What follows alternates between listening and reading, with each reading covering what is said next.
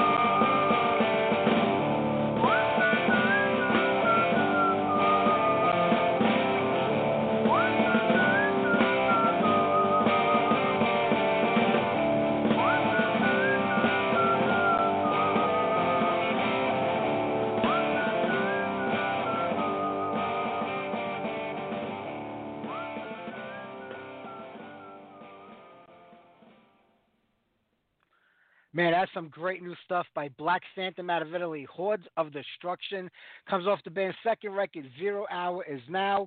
Go pick it up. The band's been around for about 6 years. They put out the first record 3 years ago called Better Beware, and this is an amazing follow-up. So check it out. Go pick up a copy of the record. It's on Punishment 18 Records.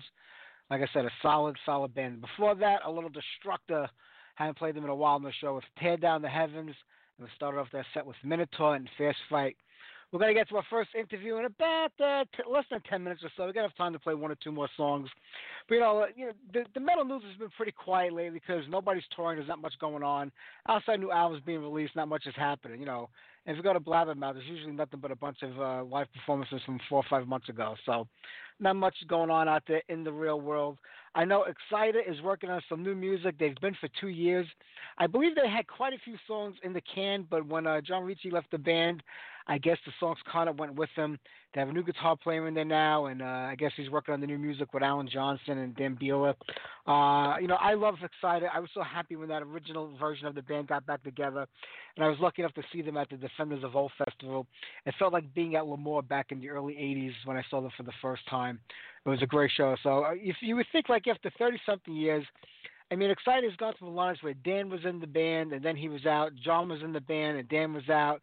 It seems like after those first couple of records, either one fraction of the group was out and one was in. Alan Johnson was out. Ricci and Bieler were back in. So you think like after 30-something years of it, and when they got back together, it would be more for fun now because, let's face it, guys like that aren't going to be playing Madison Square Garden anytime soon. So you think they'll just be having fun, going out there, doing the festivals, playing the shows, and bullshit comes up and they wind up, breaking up. Not breaking up, but John wound up leaving the band again, breaking up that classic lineup. The new guitar player is not bad. He's a young kid. He's not bad, but songwriting-wise, John was the heart of that band when it came to the songwriting. I mean, if you listen to Dan Bieler's solo records, I mean, Dan's a great singer and an amazing drummer, but there was just nothing interesting about those the Bieler records that he put out. There was nothing interesting about them at all. Most of those great riffs, and I think John is an extremely underrated guitar player, especially when it comes to writing songs.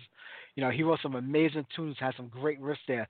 Whether it was with that classic lineup or the lineups that didn't have, Dan Bieler singing in the band, they had a bunch of different singers in there. Even the latest stuff with Kenny Winter singing was just great music. I never considered it to be Exciter, because to me that was those three guys, but it was still great albums that came out under a different name. We would have said, holy shit, there's some really good stuff there. But if you're a diehard and a purist, you're like, all right, this is really great, but it's not Exciter. So we'll see what happens with it. I won't really feel like it's Exciter when it comes out, but you never know. We'll see what happens. All right, let's get into some more music here. We'll play one more tune. Maybe we'll jump into some brand new Rekuiem after that, even though it's not really brand new. It's an older album re-released. We'll play something off of that, and then we'll talk to Karl Wilcox, who also has been playing drums for Diamond Head for the last 20-something years. So let's start with a little Hellenbach, All Systems Go, and then we'll jump into some Rekuiem.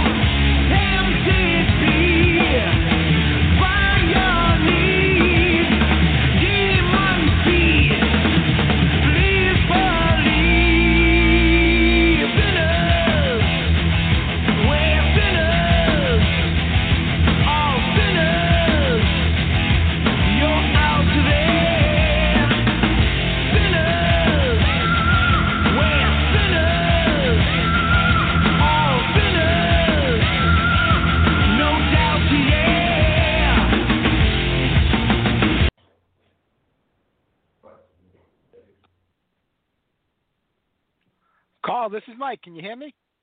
Yes, I can hear you, Mike. How are you today? I'm fine, thank you. How are you? Oh, I'm doing great, man. It's a pleasure to talk with you, and I have to tell you, I'm happy that this album got re-released again. You know, it's been about 16 years since it came out, and a whole new audience is out there for Time Will Tell.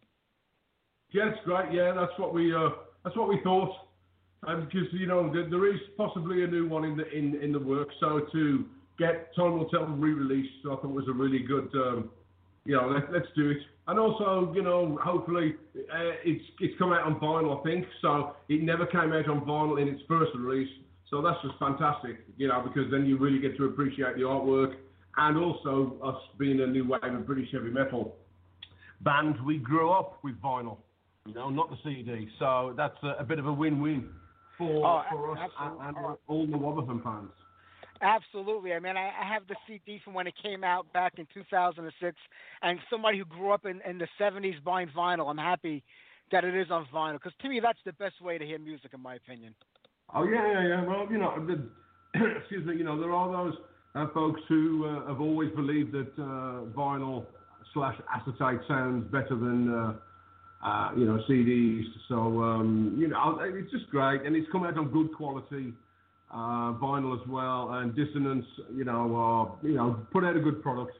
As you're aware, I also play with Diamond Head, and they Dissonance has released 4 Diamond Head records, and they've done a really, really, really good job on all the marketing and promo. So I knew when I managed to get it through to Dissonance and with Steve Beattie, and I spoke with Steve Slater. I said, look, let's go with Dissonance. They've got a good new wave of British heavy metal roster.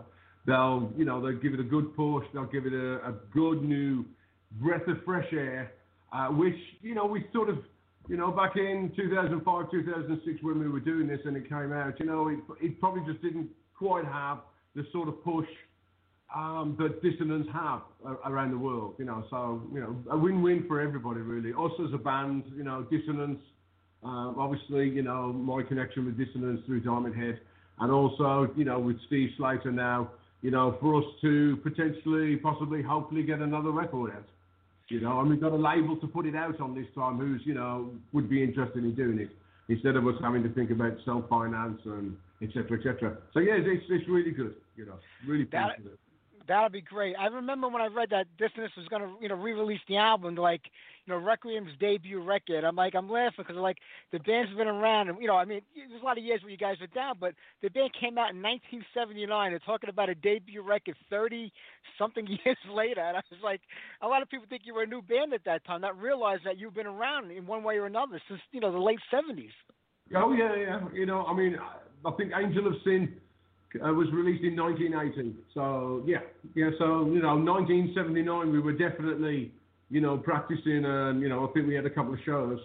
So, again, obviously, we were just trying to emulate the bands that, that we were into, So, we'd have 4 pallets on 9 beer crates for a drum riser, and, and all that kind of stuff, all the kind of stuff that, the American thrash bands did, because, they sort of, you're trying to emulate Judas Priest. You want to go see Judas Priest, there was Les Binks on a drum riser, you know what I mean? Or, go see Rainbow and there's Cozy Bell and, Thin Lizzy, Brian Downey, et cetera, et cetera, et cetera. So, yeah, when we started in Wobbertham, the show was, we carried 4 pallets and 9 beer crates around for a drum riser. Well, you talk about those bands like, Rainbow and Black Sabbath and Judas Priest. I mean, they had already had their foot through the door since the early 70s, and they were making a name for themselves.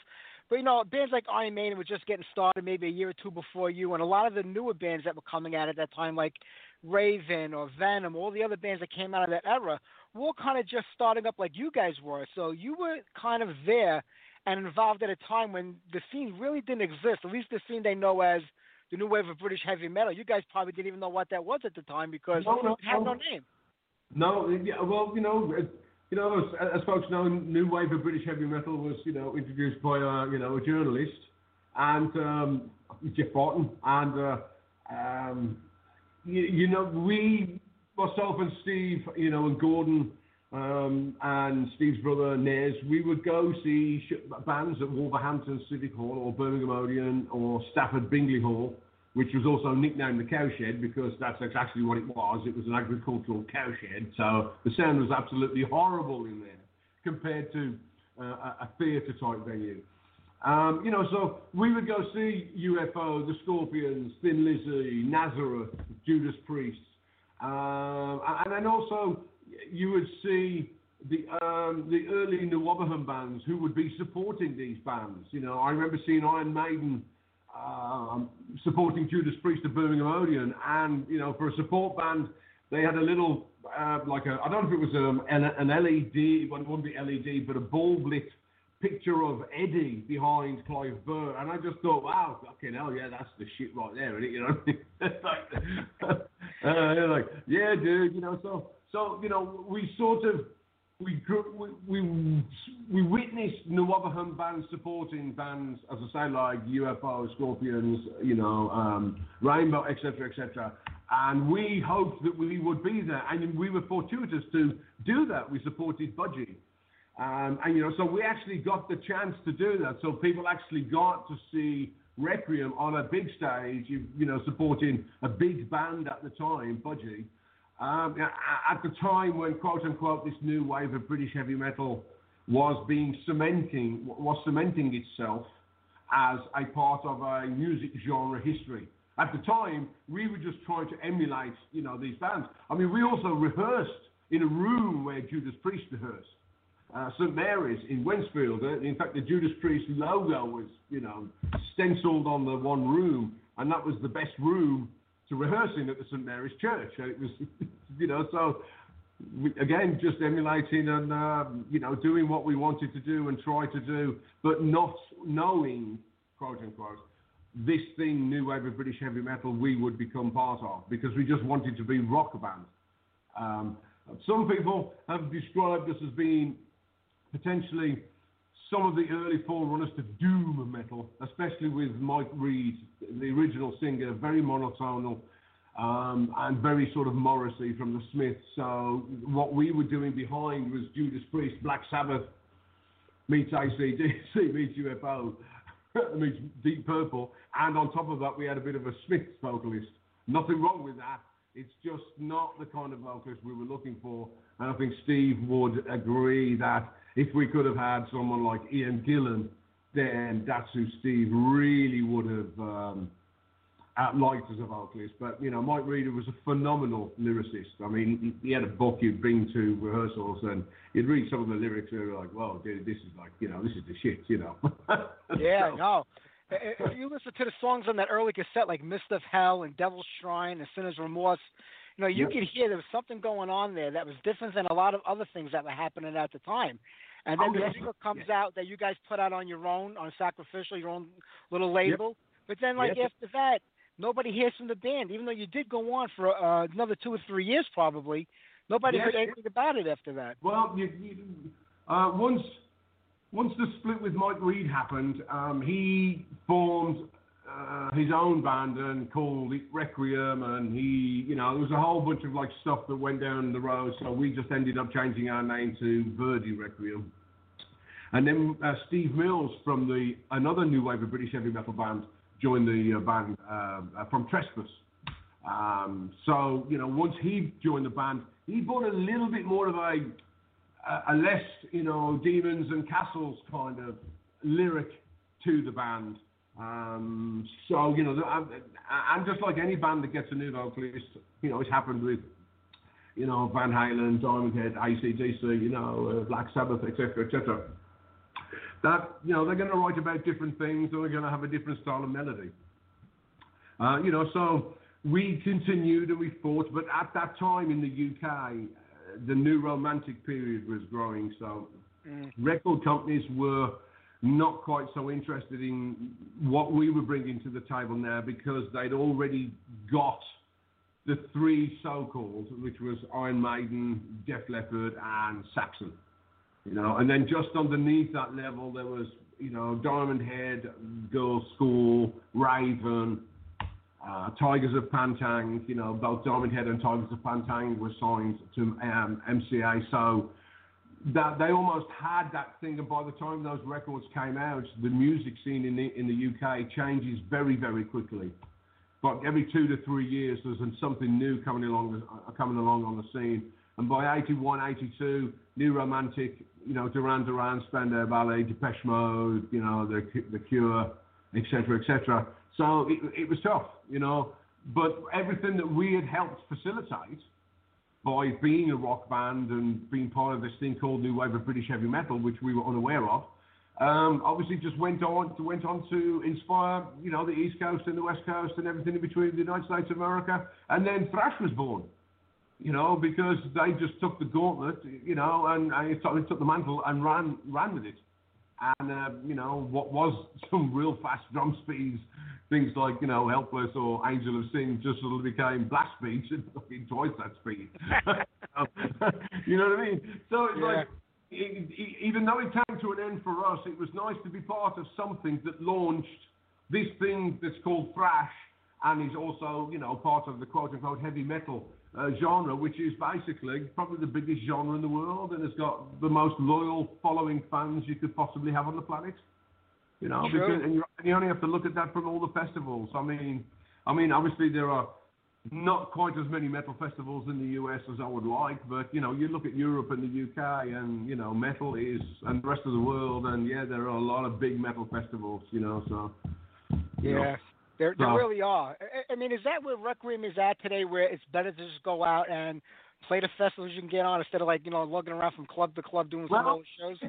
Yeah, you see, okay. You see, when Steve and I, when the band was got together, because Steve and I met at an audition for another band, and we got on, and et cetera, and we started rehearsing together, and how can one say, we've done all that, and there were lots of pubs that had back rooms where bands could play.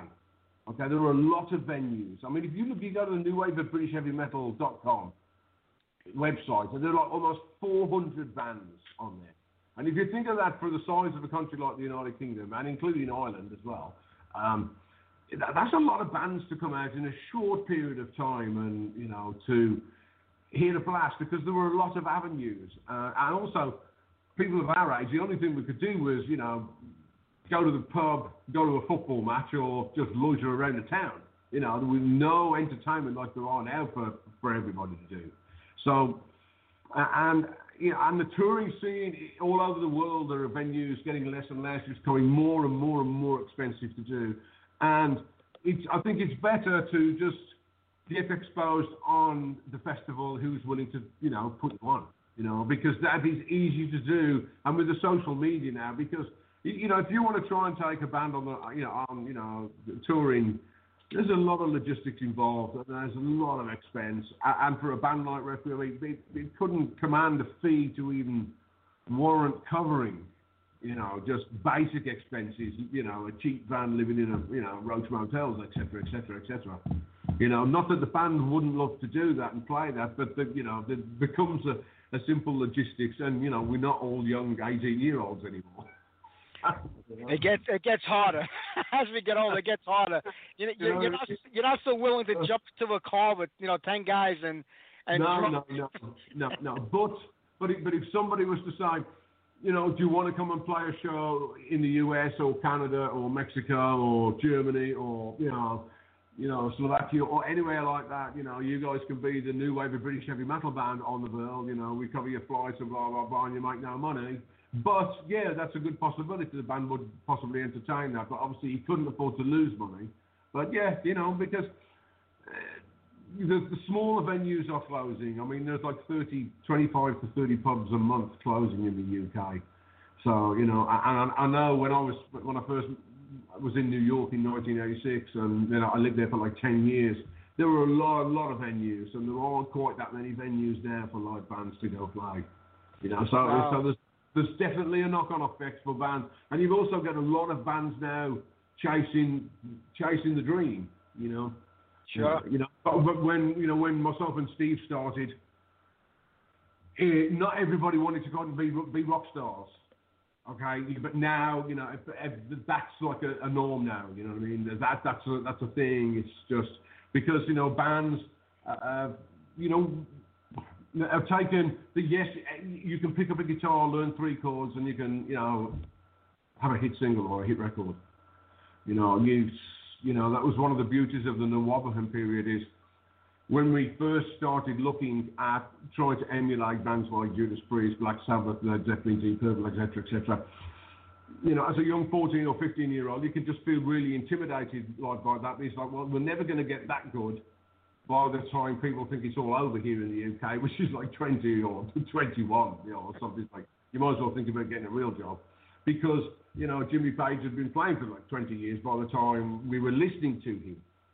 So, so when the punk era came out, which was pre-new wave of British heavy metal, this genre showed, and, from the early, the Ramones as well, showed you with a bit of attitude and 3 chords, you can fucking do some really good shit. So the Rekuiem, we took that attitude and like, yeah, you don't have to learn to be able to play like, Richie Blackmore or Michael Schenker, but take all that stuff from all those classic bands and fuse it with this sort of aggressive new punk thing that was coming around and show you, anybody can be in a band and you can go and do this. And that's what we did. Yeah, it's very true. I mean, you don't have to be the most technically proficient drummer, guitar player, or singer. But if you can play well enough, do you feel like, you should master your craft at whatever you play? Or is it half, being good at what you do and half just having the heart and soul to be a musician? Yep. Because a lot comes from your heart and soul more than it does your hands. Yeah, I mean, what's it, I think, I don't know, it could be a quote. I think Einstein said, genius is like, 10% inspiration, 90% perspiration. Yeah, true. And I think that if you have a passion and whatever it is, and you have you set your mind on doing it, then you can achieve it. And you know what? Unfortunately, not everybody can get to be superstars. There's only room at the top for X amount. Everybody can't be a superstar, or the definition of a superstar, as we know it, quote unquote, wouldn't really exist. It's sort of so that there are certain levels, but at the end of the day, we look at it and like, I've been able to make a living, from this, and I've had times when I haven't been in a band, etc., like a gazillion other musicians and songwriters and actors and playwrights, etc. Is that if you believe and you are with a bunch of people that you're working with, you can make something happen. Because there's a thing in the music industry, especially with bands. It's like you need 3 things to be in a band. And you could really, put this to, any kind of job really or situation. You need 3 things. One of the things is, the first one is money. Okay, money. The second one, the people you're in a band with, do you like? And thirdly, the music you're playing, do you like? Now, as for a band, you only need 2 of those 3. 2 of the 3 to keep a band going. You can make no money, but you think the music you write is the best band in the world, and everybody in the band is brilliant. You can hate everybody in the band. The money's fantastic, and the music's great. Okay? And then you get to a point where some bands are very, very lucky, like the Led Zeppelins, the Sabbaths, the Metallicas, the Deep Purples, where they manage to get all 3. And then, once they get all 3, then they, suddenly start losing one of them. Now, the guitarist is not talking to the vocalist, or, it's a bit like this, and they all start turning up in separate limos or tour buses or even flights, you know what I mean? Yeah. But the music they play is good and the money's good, but they might not necessarily like anything. So for a band, but you could put that analogy to anything that you do. So as long as you enjoy the music you're playing, the people you're with, and you have a belief, then you just go for it. I mean, you can, at the end of the day, whether you succeed or fail, as long as you can look at yourself and say, I gave it a really, really good shot, and not sort of say, I wish I'd have done this or I should have done that. The world's full of woulda, coulda, shouldas. Very true. Well, you trudged on throughout the 80s playing, but then 1992 comes around. the music is starting to change here in the U.S. and all over the world. Grunge is starting to become popular. That type of sound music is taken away from, the hard rock and the metal bands. But Diamond Head, another band from, your time when you started, Reform, with Sean Harris and Brian Tyler, the two main guys. You're a part of that lineup now. And I'm like, holy cow. I mean, because to me, Sean Harris is one of the most incredible singers in the world, in my opinion. And that album comes out, but it only lasts 2 years, and before the band breaks up and starts up again 10 years later with you and Brian. How was it that first time the band got back together for the first time, and you were part of that lineup? Well, a brief, quick Reader's Digest. I've worked with Brian on his solo project, early mid-'80s, Radio Moscow, and then I took a trip to New York City to study at the Drummers Collective. And, once I was there, I was introduced to a whole new way of life coming from the United Kingdom and being introduced to, New York. I mean, it is the greatest city in the world, and I will tip my hat to that, if you guys are hanging out there and, fucking staying strong and all that caper. Well, like a separate country here in New York compared to the rest of the USA. I lived 17 years in and around, New York City and studied for 2 years in there, and I was in a band called Dark Black Past that was based in Prospect Park, New York, Brooklyn, sorry, and so I had a great affinity, for the whole city, but so I did the Brian, the Radio Moscow thing, and then Sean Harris came down to the studio whilst I was doing some drum tracks, and there was something. I think there was another Diamond Head release being put out. Could have been Behold the Beginning, and Brian asked me if I would overdub a 16th note hi-hat pattern on Streets of Gold. I said, yeah, sure, fire it up. So I overdubbed a 16th note hi-hat pattern on Streets of Gold. And one of the nights Sean came down and they were discussing business, and I met Sean through that. Then I became good friends with Sean whilst I was going backwards and forwards to New York. And then I ended up starting work on Sean's solo project, Notorious, with Robin George. Cut a long story short, just internal infighting, etc., etc. And, I was replaced with the drum machine and a whole bunch of other history and like it all fucking just, whatever. And so, when the Notorious thing sort of fell through and, what can one say, nobody really knew what the plot was. Brian's Radio Moscow was not really doing much. Sean wasn't doing much with Moscow. And then Pete Winkleman saw Sean Harris sing with Megadeth at the Wembley Arena, and he got up on stage and did It's Electric. And of course, then people started thinking, well, maybe we could put Diamond Head back together. And of course, once that was put together, it was, well, Karl's the guy for the gig because he's worked with you, Brian, and he's worked with me, and that's it. We don't even have to look for a drummer. We only need a bass player, which we ended up with Eddie Muhan before Pete Vukovic, who later went on to form Three Colors Red. So for me, I've always been a Diamond Head fan. So even though I was in Rekuiem, I was a big Diamond Head fan. So to actually work with Brian firstly, and then Sean separately, was a great honour. And then also then to be actually then work with them with Diamond Head was great, because not only now did I get to play the drums for the band, but I got to sing the songs that I used to sing when I was standing in the front of the stage, behind the Sean, So, yeah. But obviously keeping it quiet because, obviously, Sean has a very, very unique voice. And, he's a very, very talented songwriter and singer and songwriter. Yeah, for sure. Yeah. Well, but that lineup only lasted for the 2 years, really, if even that, and it kind of fell apart again. And it was about 10 years later when you guys started it up again. And when you think about it, from then till now, you've got about 28 years with Diamond Head, even though there was like a 10-year break in between. That's a long time. Yeah, it's almost coming up to 30 years. Yeah. 30. Yeah. Wow. And again, it's one of those things. I'm sure you've interviewed a plethora of rock and roll cats that just sometimes the shit internally that's going on is not worth the hassle. And it was just like one of those things. We did the Death and Progress record, which for me was a great experience because I got to work with Andy Scarth, fantastic engineer / producer, and that was my first record on a major label, and it was voted album of the month in one of the metal mags here in the UK. So that was great. And then we did the show with Metallica and Megadeth at Milton Keynes, and then it all just went, sort of sideways. I went back to the US because I was living in the US and waited for the phone call, and every time I kept hearing say, we've been offered this tour, you've been offered that tour, it was like, no, we're not doing it, no, we're not doing it. I was like, well, then that's it, the band just fell apart again.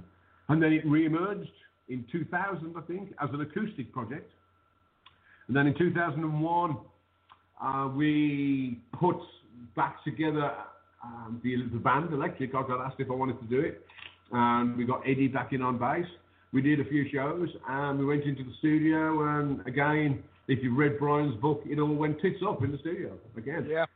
And we got to a point where we were invited to play Wacken, and Sean didn't do the Wacken show, and that was it. The band then had to really make a serious choice, and it was a difficult one to make. And it was, do we carry on like this, or do we just quit? You can't get invited to play Wacken and then, fucking, do some stupid shit. You know what I mean? Yeah. I agree. It's crazy. So he chose not to do it, and, so we had to do what we had to do, and, we were lucky to find Nick, and he kept the band going, from like 2004 through 2008, and then he and his wife and family immigrated to Australia. So we tried to make it work. We didn't do any records, but we did 3 tours of the US. We did one in 2011, which was great. We did an East Coast run in 2013 with Nick, and then Nick couldn't do the West Coast one in 2013 because his father had passed away. And that's when we had Chaz West, who was, originally with Jason Bonham's band, and worked with George Lynch and a plethora of other, cats. So he came in and stepped in for that. And then we tried to work with Nick and make it work. But again, there comes a point when you got one guy living in America and one guy living in Australia, and the promoter says, I want you to do the gig. And you're like, well, who's going to fly over and who's not going to fly over? So, we got to the point where we'll just get a deaf singer in. And we just did that one show with Raz. And then Raz decked again for the tour in 2014. Because Nick was unavailable, and then obviously once Nick quit, Raz was now not singing as just a deaf. I sat him in the van and said, look, I don't know if you've heard, but Nick's quit. So why don't you now go up and start singing it there as if singing, you want the gig, and he did. And as I say, the rest is history. Pretty much. So, he's a phenomenal singer, Raz. I mean, he's a fantastic singer. Absolutely. Well, in between that time from the when Diamond Head reunited till they got back together kind of officially, like 9-10 years later, in between that, is that when you decided, let's give Rekuiem another go and start it up again? Okay, the whole getting Rekuiem back together again came about really a very, very, very fortuitous incident. I was living in Martinez in California, and I was recuperating from a spine injury. Some major surgery that I had, 2 spine fusions. Anyway, I was out walking my dog with a neighbour, and this dog was roaming the street. I'm like, that don't look very good. You don't normally see a dog roaming the street around here. So, it was a friendly dog, managed to come over. My 2 dogs were, pretty much couch potatoes, really. I had a Labrador that was more like a, golden recliner than a golden Labrador. And a German Shepherd dog that was more interested in just sitting outside alone in the sun. So when this dog came running up, everyone is friendly. So I looked at the dog collar. I thought, it's not too far away. It's been like 7 houses away. So I went inside, called the number, and along comes a Welshman by the name of Paul Parry. So we cut a long story short, we start talking, and he says, I used to be in a band called Tredegar back in the UK. Now, Tredegar was a band formed by Tony Borge from Budgie and Ray Phillips. So I said, I'm in Diamond Head, but we haven't done anything in a long time, and blah, blah, blah. So we started talking. Then I got a phone call to Diamond Head were going to be invited to play a metal show. I think it was Metal Mayhem or something in New Jersey. So I had to fly back to the United Kingdom to rehearse with the band because we did, I think, 3 or 4 dates before flying to the US to do this date, this show. And because I'd met Paul and I'd heard him sing, I made a point to go and see Steve. And I said, look, I'm going to be coming back to the UK now because DH is now officially up and running again. So I found us a vocalist, okay? Or really, his dog found. His dog found me, you know what I mean? So, so we've got a guy, and once you hear him, he's just fantastic. I mean, he's a completely different singer to Raz. You know, Paul, you know, Raz, folks have said it's a little bit more, if they had to nail him down to one vocalist, it would be Chris Cornell. Okay, yeah. From Soundgarden. Okay, now, Paul is Glenn Hughes meets Sammy Hagar meets David Coverdale. Okay, so that, you know, so they're two completely different kinds of vocalists and singing styles, and that's the kind of style that Steve was looking for. So once Steve heard him, he was like, okay, now we have to start going through old boxes and finding cassettes. Cassettes, what the hell's a cassette? Yeah, and thankfully we still had them. We still had them, and we still had a cassette player, and we managed to put it all back together again. And we still do have the Mists of Hell tape. Folks are, you know, wanting to release that because that demo has Mike Reed on it. You know, I think it's 3 or 4 tracks. So folks have said, look, why don't you put that out on, you know, put it out on vinyl limited, but I think we've only got a cassette version of it, and I know you can do wonders in this digital age, but I'm not proficient enough to do it, and I know Steve's not proficient enough to do it, but if we could possibly get it polished up and maybe do a little bit of tidying up. Obviously, we don't have the individual tracks or files, so it is what it is. It's raw. It's, you know, in 17, 18-year-olds going in, thinking, you know, fucking lesbian sort of cozy pal. And, you know what I mean? And going in and fucking having fun because you're in a studio. This is the shit, man. This is what you want to do. So, you know, of course, if I was to listen back to it now with critical ears, I'm probably like, oh, no, really, did I do that? Listen to me, I'm drumming all over the place. I'm not caring that there's a singer. I don't care. I'm playing a drum fill. So that's how it came about. And then, obviously, Steve and I, we kept throwing things backwards and forwards. And then we recorded that album via the internet. Time will tell. The single, you know, is actually the 2 songs from the single, the Angel of Sin single, are on the Time Will Tell record. Angel of Sin and Sacrificial Wanderer. Did you ever think about going back and re-recording those earlier demo songs? Mists. Well, Mists of Home, That Will Shine. Yeah. You know, we have discussed that. You know, again, we also have the songs from the Steve Mills era, which again are a little bit, you know, just a different type of vocal style.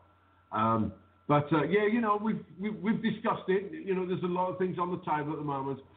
The fact that this Time Will Tell has come out, and now as I say, you know, a lot of folks didn't realise that this record we did via the net, and you know, all we did was trade things backwards and forwards, and Steve would just do a guide, you know, with a click and send it over to me in California, and I just put the drum track down on it, and he'd go back and we keep puffing with it, and then once he got a guitar on, and Gordon would put the bass on, and then Paul would come around the house and he'd sing in the bedroom, singing into the closet. You know, and then, you know, we brought all the files over to England, and then Andy Scarf did a little bit of mixing, and then it was finished at M2 Studios with Mark Stewart, who is Magnum's front of house. I don't know if you've heard of the band Magnum, but Magnum have been going a long, long time in the UK. So, yeah, you know, it really was peace like that. And, you know, we are thinking and discussing possibility of doing another one, you know. But we just got to make sure, again, because I'm here in Normandy and Paul's back in California, again, it's the logistics of making it all work. And, of course, we were hoping to, if possible, and another record was in the definite pipeline, that either Paul could have come over to the UK or here in Normandy, or I could have gone over there and we could have done the vocals. Otherwise, with this, what's going on in the world at the moment, it could be an internet file sharing jobby, and we might just have to do it that way if, or we wait and do it a different way. You know what I mean? Because we've already done it that way once. It might be nice to see if we get everybody in a room and actually play the song before doing that. But that would be nice. Well, you're going to have plenty of time on your hands to work on the record because nobody can play live anymore. All the venues shut down. I'm just getting email after email saying, that show that Yates was playing another festival. We were playing the Bang Your Head Festival on July the 3rd. We were playing Barcelona July the 3rd, and we're playing Bang Your Head end of July. That has just been cancelled. Hopefully to be rescheduled for 2021. The Giants of Rock show in Belgium, Liège in Belgium, that's just been pulled. So we have Bloodstock in the UK. At the moment, that is still going ahead, which is August the 9th. And then we have possibly a show July the 3rd, a festival in Barcelona. But at the moment, everything's just slowly being cancelled. Owen and Diamond are also doing Sao Paulo in Brazil, September the 5th. Again, we don't know whether that show is going to be going on, we hope, or whether or not people will be wanting to travel, not knowing what's going on in the world. And, this COVID thing, it seems to, every day of the week it's got a different thing that you got to do this, you got to do that, careful of this, don't do this, wear this, don't wear that, so nobody knows. But, obviously here in Normandy, France has just extended. Germany's cancelled all outdoor shows and festivals, large gatherings till the end of August. Belgium has just done the same. So the UK hasn't done that yet, but it possibly could follow suit. Yeah, we're in the same boat over here. We're kind of shut down till September too. Yeah, so this is a good time. So and again, with the dissonance and all the PR that's coming with it, folks like yourselves. It's really good to, in fact, that, you might as well, you have to tell the truth, we weren't Def Leppard, we weren't Iron Maiden, we weren't Saxon, and we weren't Diamond Head and Tigers of Pantang, etc., because they were a couple of years before us in joining this thing that became known as the new wave of British heavy metal. So we came in at the tail end of it, but, we were a good band, we're a good band. I think for our style of music, we probably lacked that Ian Gillan. I think if Angel of Sin would have had Paul Parry on it back in 1980, we could have made a little bit of a stir. Because at the end of the day, it's metal, you got to have your guitarist. Steve's a great guitarist, he's a great songwriter. And nothing was wrong with Mike Reid as a lyricist, but he wasn't my, if I had to say, if I've got to start a singers that I'm going to go Morris is not one of them. I can appreciate what he does. Please don't misunderstand me. What he does, but that's that cup of tea. You know what I mean? I'd sooner have somebody like Ian Gillan, Coverdale, Sammy Hagar, Douglas Roth, Bon Scott, Sean Harris, Raz, Paul Parry. Those are the kind of vocalists that I like, and Dio as well, because I was a huge Rainbow fan. So I start Diamond Head's intro to Helpless with the start to Stargazer, because again I was a huge Cozy Pell fan, Yeah, huge Cozy was the man. And Ian Pace, the three big UK drummers, Ian Pace, Cozy Pell, and John Bonham. Yeah. Absolutely, none of them are with us anymore, which is a shame, but they left their mark. Yeah, no, they certainly left their mark with me. That's a certain fact. Absolutely. Hey, well, Karl, I'm not. Again, I'm starting to lose the connection here, so I'm not going to keep you much longer. But I do appreciate you talking with me today. And listen, when you get that new record out, you come back on here, man. We'll do this again. Okay, I'd love to, Mike. All right, mate. It's been my pleasure, Karl. You have a great evening. I'll talk to you real soon. Stay safe out there. You too, man. Be good. Take care. Bye-bye. Bye.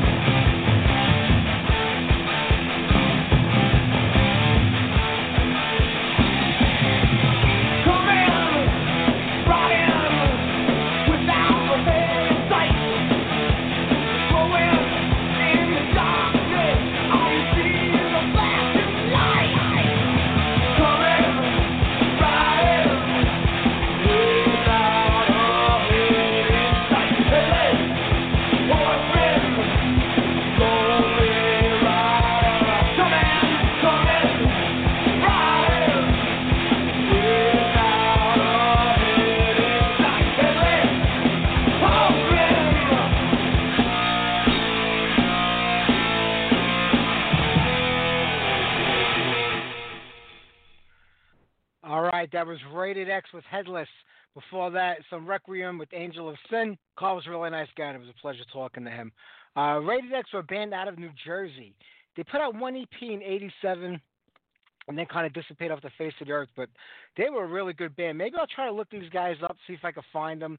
There was another Rated X that came out of Florida at around the same time, pretty much, 84, 85, who just had a single out, and nothing more than that either. So, but these were the days before the internet, before people could find out if there were multiple bands with the same names.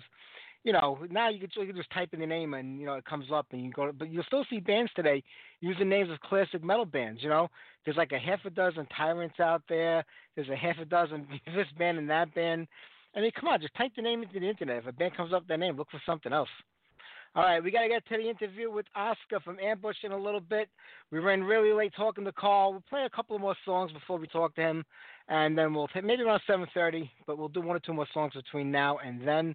How about, I don't know, how about a little Live and Death? We'll follow it up with Raven, and maybe just do Live and Death and jump into Ambush. Here we go.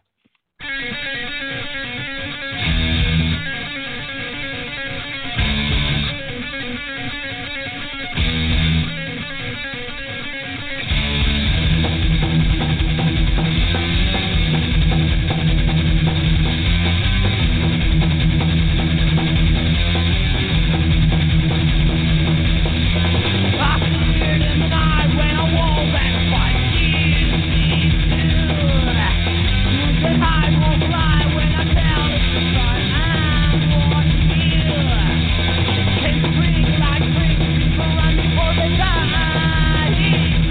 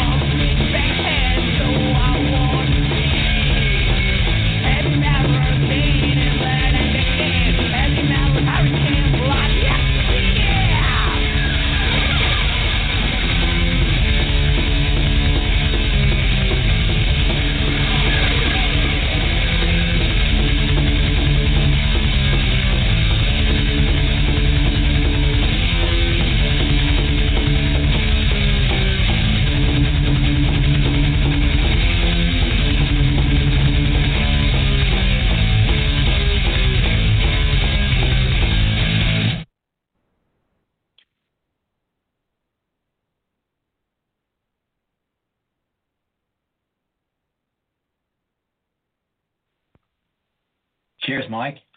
Hi, Oskar. How are you today? I'm bloody brilliant. And you?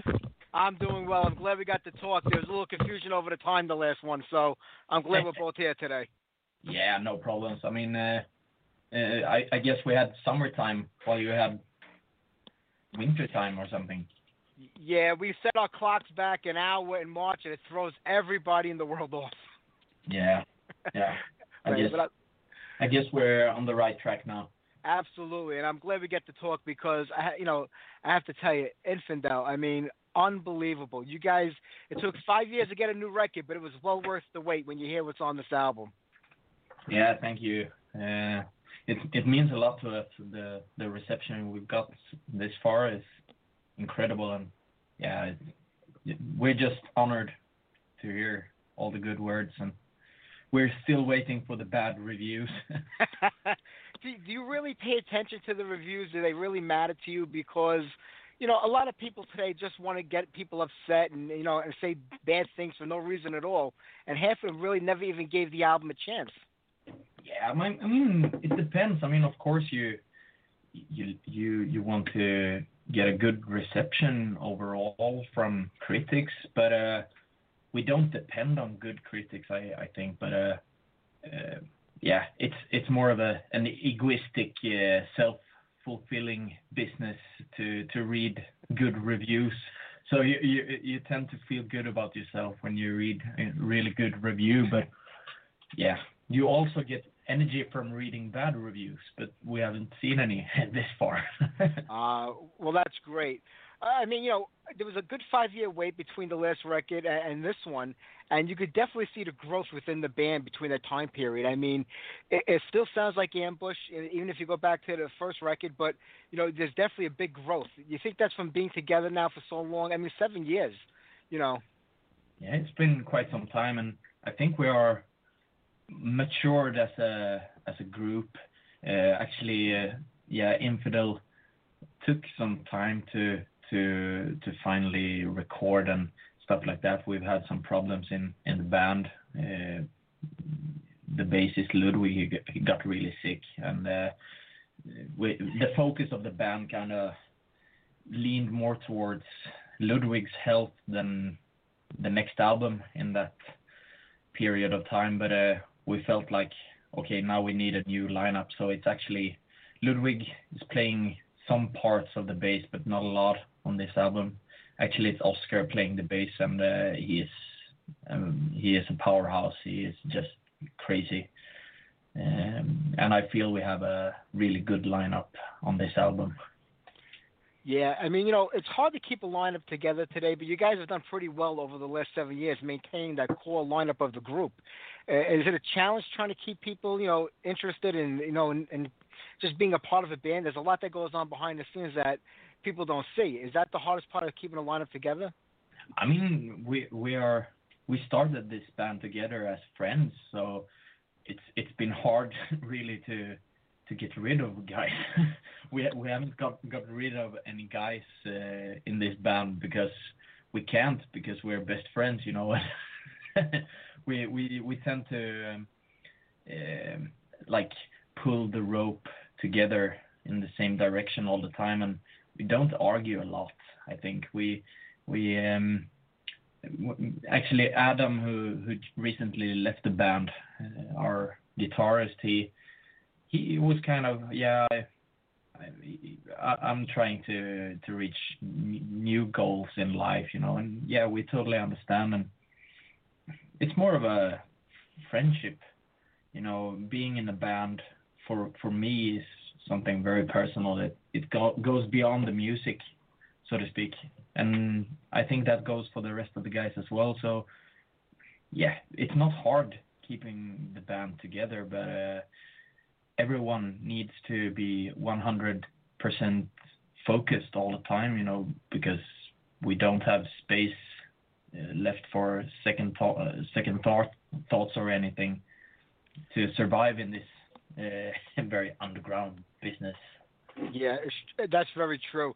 I mean, since you were all friends from the beginning, I mean, was this more of a bunch of friends getting together and writing music and starting a band and just having fun with it, or from the very beginning did you say, we want to take this as far as we can go, get a record contract, get signed, play out there as much as we can, and take it to the next level?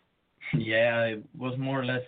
We've been listening to music and partying and drinking from when we were teenagers, and at some point, I mean, all the guys played in different bands, and we didn't really like to play in those bands. We liked more to stay together as a group, and then I think it was Olaf who got the idea. Yeah, let's start a heavy metal band because we are listening to the same music, all of us, and we have a passion for the early '80s heavy metal. So let's do something together.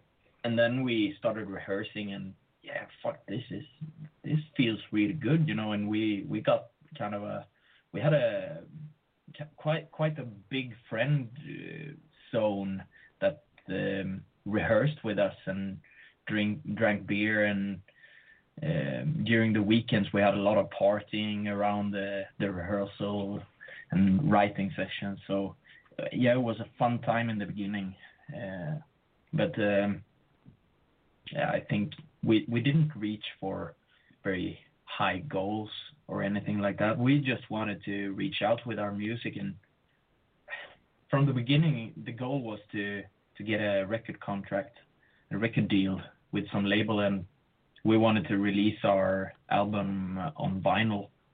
And then High Roller picked us up, and then the next goal after that was, okay, let's go all over Europe and play, and then that happened, and so we just followed the small step of mankind all the way to where we are today, and we are still animals. You said from the very beginning, it was a goal to get signed to a label, and you were signed to High Roller. I mean, maybe a little over a year after forming, with only having the demo out, I guess, around that time for them to hear. So that's pretty impressive that you were signed that quickly, and you've been with them, for 3 records now. I guess we were really lucky to come in contact with High Roller, and to get the deal with High Roller was probably the most important moment in Ambush career, because when we released our demo, we actually had quite a few record labels contacting us and wanted us to sign this and that, because they understood that we had something probably. But High Roller Stefan, he contacted us, and then we knew, okay, this is the way to go, and we've been with High Roller since then. And we have a beautiful relationship. We have no intention of going towards any other label or anything like that at the moment, because High Roller is dedicated to the traditional metal scene. That they are. It's very true. And, Oskar, if you go back to the beginning when the band's forming, was there a distinctive sound that you had in mind? I know you said, you guys loved the 80s metal scene, and you definitely draw from that, but was it a sound that took some time to kind of form and to get the right formula for the songwriting down, or did you guys know from the very beginning what you wanted to sound like? Yeah, we wanted to sound like a traditional old school heavy metal band from the early 80s.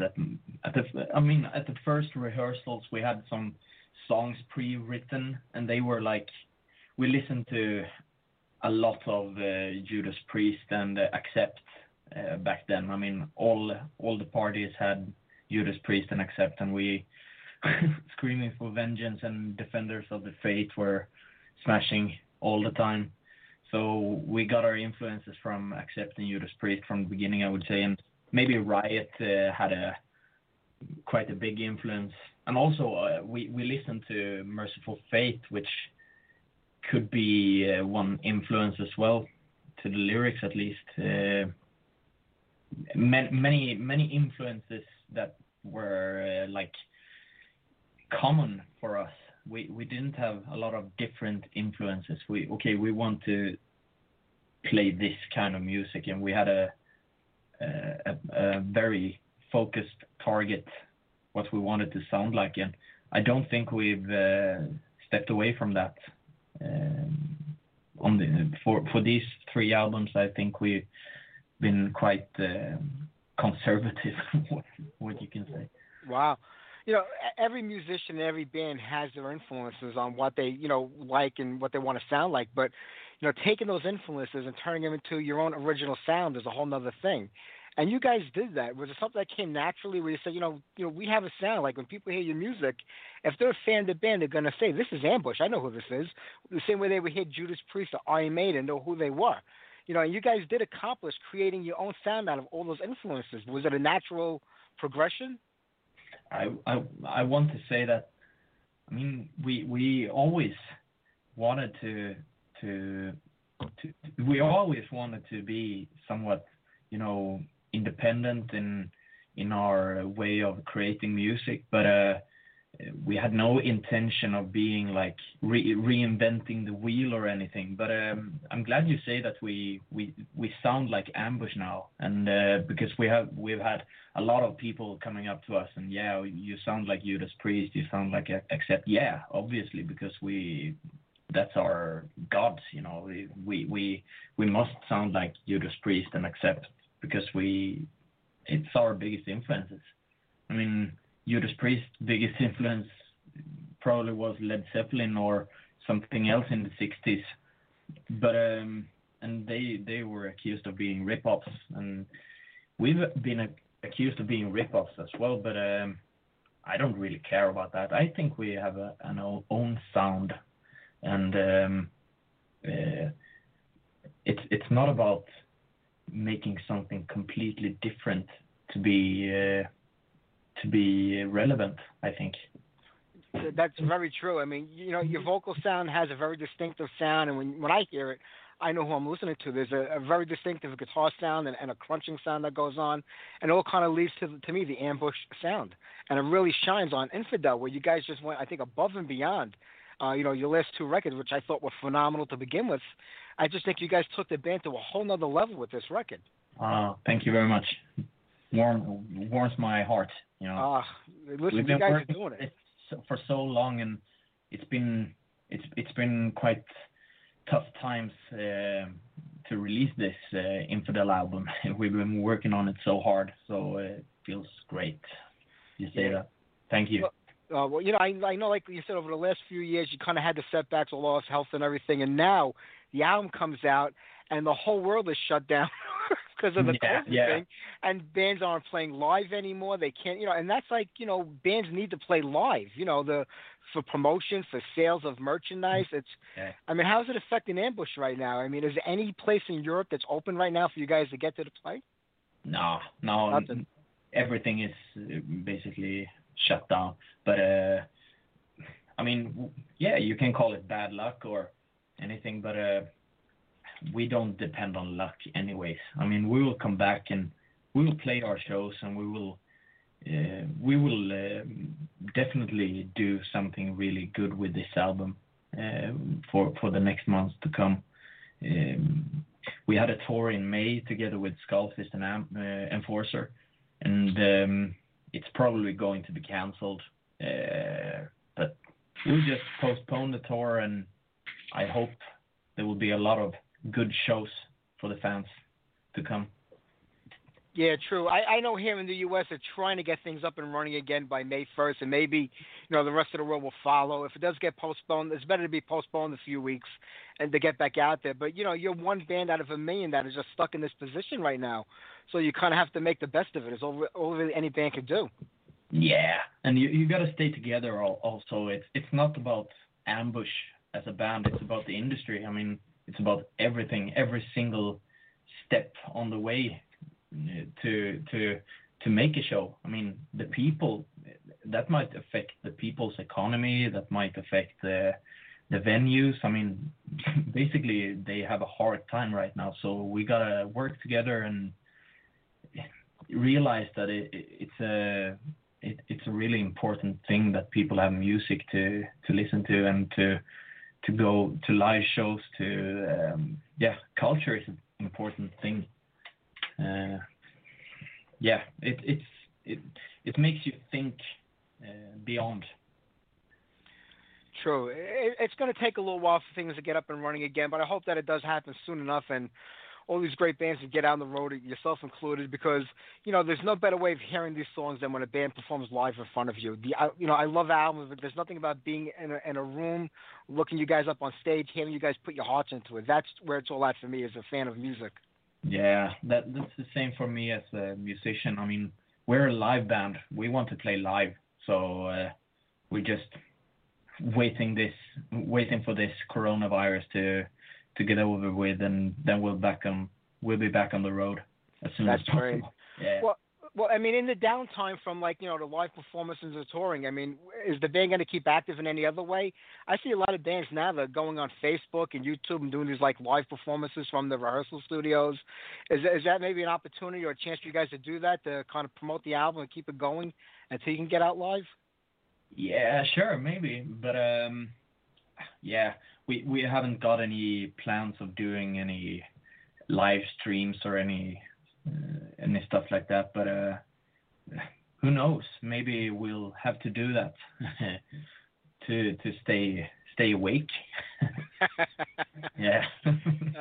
That would be great. I would love to see that, and I would love to have you guys come back to the U.S. Just come to the U.S. To play when this is all said and done. It would be amazing to see you here, but we don't kind of have the festivals like they do in Europe, so it's hard for a lot of bands to come here and tour. Yeah, it's hard, and it's hard with the visas as well. I've heard they are really expensive, so you have to sneak your way into the country and stuff like that, and you take a big risk. That's the only way to do it. Our president doesn't want anybody here no more. Yeah, that's the only way to get in. But yeah, doesn't matter. Yeah, people don't realize that, because they'll always say, why can't you come play my country or my city or my state or my town? But they don't realize how much is involved. So whether you're a small band or a big band, there's a lot involved in getting there and making that happen, especially on the money front. And a lot of fans, they're kind of blinded by what it takes for you to come over to play for them. Yeah, sure. It's a big. I mean, you gotta organize a big thing to be able to come over, and you gotta prepare months ahead and maybe a year ahead to be able to come over. So, but we will go to United States for sure. I mean, last time I looked up on some sales and streams and everything like that. Yeah, United States was our top. What do you say nowadays? Customer or whatever. Yeah. So I guess we have to come over to the United States again. We played in Chicago a couple of years ago. No, that was a beautiful experience. We played at Ragnarocker. Yes, the festival. Yeah. It was a beautiful festival. I miss those guys.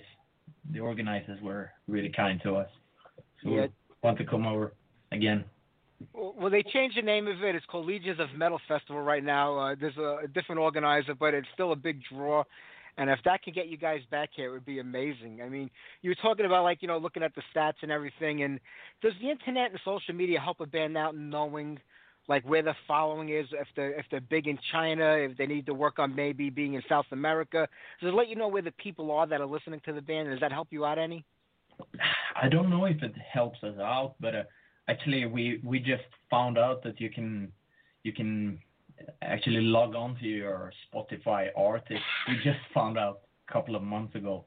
So I've been looking there, and yeah, it's quite interesting, but it's easy to be stupid because not all countries have Spotify, and I like the mystery around the gig. You want to play somewhere and you don't know how many people will show up, and it's more of a you want to get surprised also as a band. But of course, it's the possibilities right now must be much greater than in the 80s, when no band had a clue how many people would show up to a gig.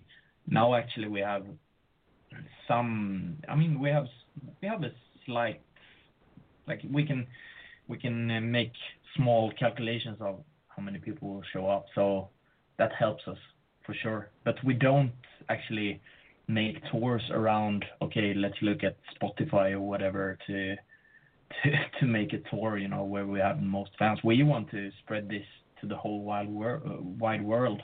So it doesn't matter if we get streams in Kenya, then we are very happy. Yeah, that's true. It is important because if you focus on one certain area and neglect the rest, it can hurt a band in the end because you kind of want to take over the whole world. So like coronavirus. Yeah, we are like a coronavirus right now. We are just in the starting phase. We're in Wuhan in China, ready to explode. Well, you guys are definitely going to do it, especially with the new record. And Oskar, I'm not going to keep you. I appreciate you talking with me today. Infidel, one of the best records. Right now, you're in my top 10 for the whole year, and I don't think it's going to move from there. It's been out for a couple of weeks now for people. Where's the best place to keep up with the band, find out what's going on in the future when all this kind of ends? I would say follow us on Facebook. Facebook is the easiest way. We also have an Instagram, so follow us and we will keep you updated. That sounds great. Oskar, have a great night, my friend. It was a pleasure to talk with you. Thank you, Mike. Take care. Have a great day. You too. Bye-bye. Bye, man.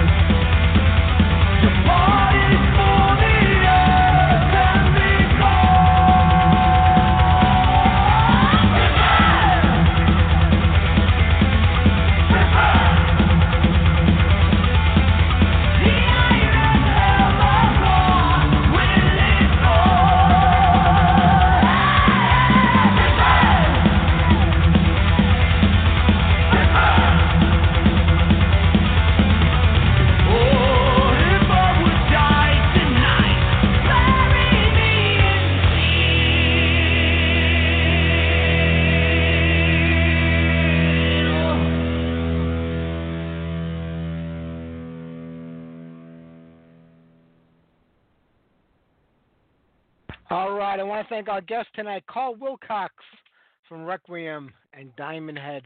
I want to thank Oskar Jacobsson of Ambush, 2 killer bands.